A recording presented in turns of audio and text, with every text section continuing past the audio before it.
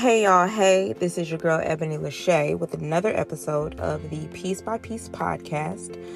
I am sitting outside in my driveway in my car on this semi-beautiful day.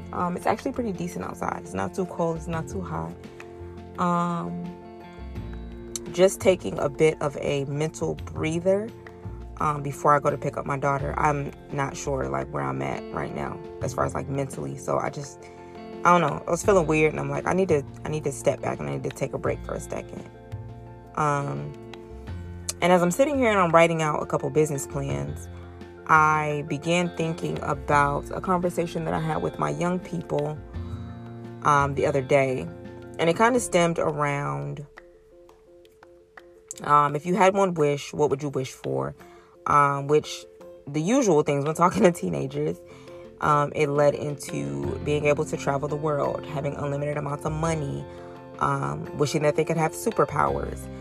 Some of them obviously weren't really sure because we asked these questions on the spot. It's kind of a typical morning where we pull a question out of a bucket and we ask the question to start discussion to kind of get their brains pumped, to kind of get the blood flowing, to get brains moving for the day, right? Essentially, I took it a step further, wanting to go a little bit more in depth, and I asked the question of why did we, and I said this using myself included, I said, why did we all choose very selfish things? We all chose things for ourselves. Our wishes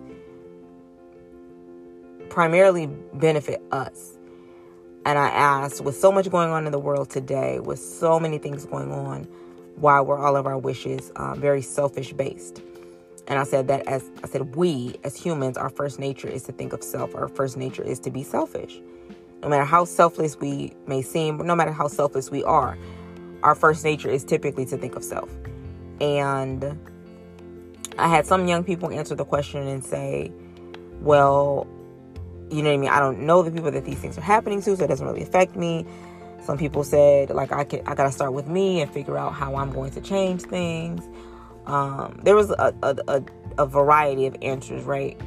And then I think just taking it a step further, we talked about why people chose to have superpowers, knowing that obviously superpowers aren't real, X, Y, and Z, which led into a more in-depth topic that really got me thinking. And this was about a week ago, so I'm still just contemplating this and still thinking about this and trying to figure out why I'm so fascinated with this idea. And someone started talking about they wished for superpowers because when they were a kid, they had all of these things going on. And having superpowers, they would be able to fix those things, right? They wouldn't have to, people wouldn't have to be hungry. People wouldn't have to be homeless. People would have parents that didn't neglect them. There would be no poor people. There would be no poverty. There would be no low income. There would be no unemployment because you can snap your fingers if you had superpowers and change those things, right? And I took it a step further. Because as you all know, I'm a fan of Harry Potter. I love Harry Potter. And I guess I took it a step further in my thought process, and I started to think about why I'm so infatuated with the movies, the books, just the idea of magic and witchcraft and sorcery and all this. And not witchcraft to the point that I want to cast spells on people or anything like that. Just the idea of it. And I really had to sit back and think. I think I started reading Harry Potter maybe 7th, 8th grade. And essentially, it was for a class project. And we had to read the book. And then we had to write a paper. We had to have class discussions. Or I think every chapter we had to write a summary. Something like that. Something to that effect. And just thinking in 8th grade, once I read the book and did the report, that could have been it. And from then on, I continued to read the books throughout high school. When the movie started to come out, I watched every movie. I told someone the other day, I probably watch Harry Potter once a month. And they're like, why? And I was like, I'm not sure why. I love the movies, but I've also come to realize that I watch it when I'm in a space where my anxiety is getting the best of me. And most people say anxiety comes from a lack of control. Not you not being able to control your actions, but things happening that you can't control, or you don't know how to, what's the word I'm looking for? You don't know how to maneuver through, because obviously you can't control them. Those things, not people. Sometimes people, and at the same time, now that I think about it, and they said that people that have anxiety typically watch TV shows, movies, things that they've watched 100+ times, because they know how it's going to start, they know how it's going to end, they know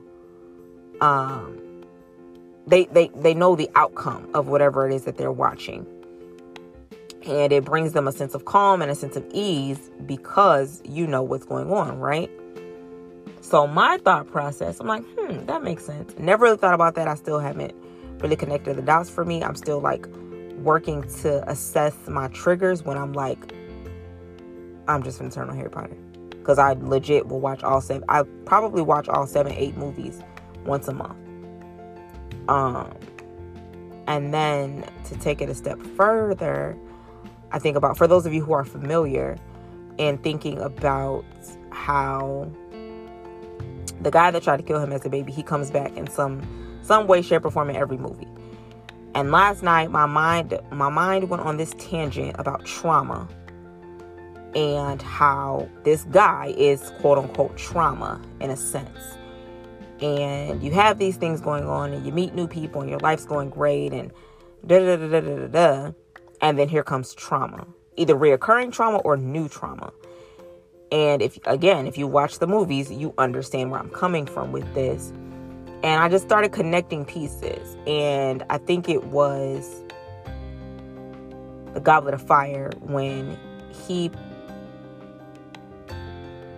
I want to say it's Goblet of Fire, where someone else was in someone else's body and used that to get to him in order to manipulate him.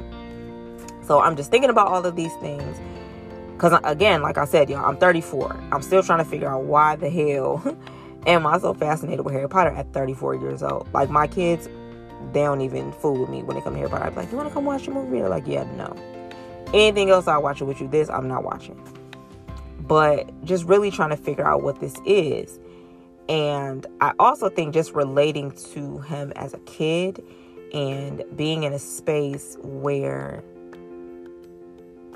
you needed something to believe in that was bigger than you, something to affirm and confirm that everything was going to be okay, that everything was going to be all right, that things were going to essentially work out, right? And I think, and this is literally coming to me as I'm recording. And as a lot of y'all know, sometimes I do like take full on notes before I record, and sometimes it's literally something hits me in the moment.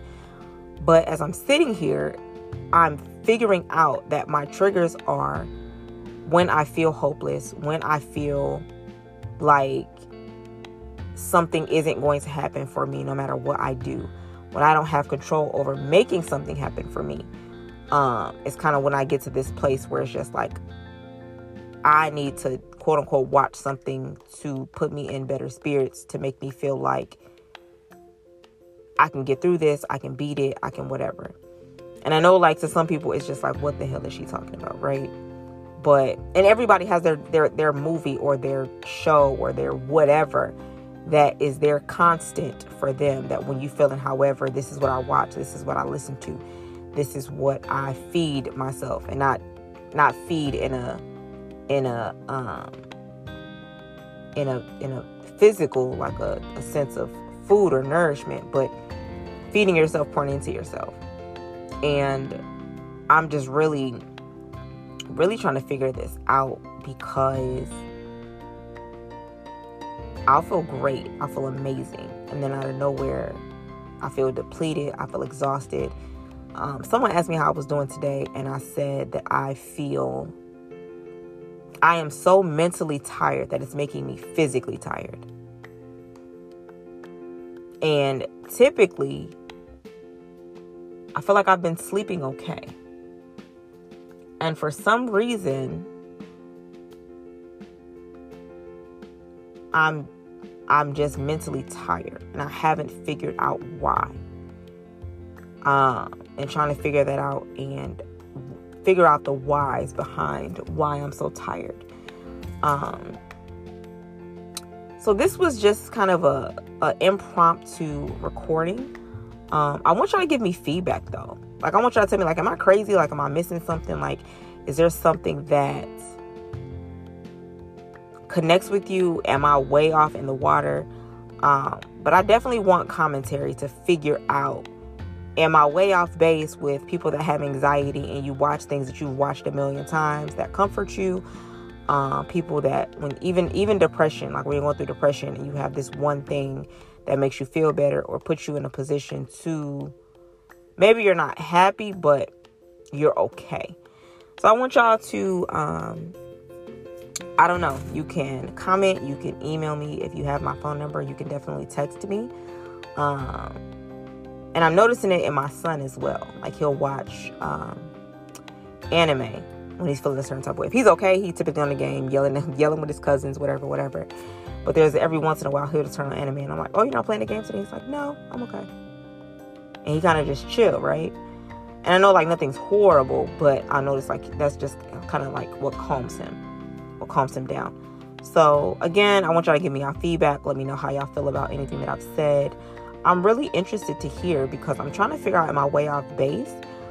Or does it make sense, right?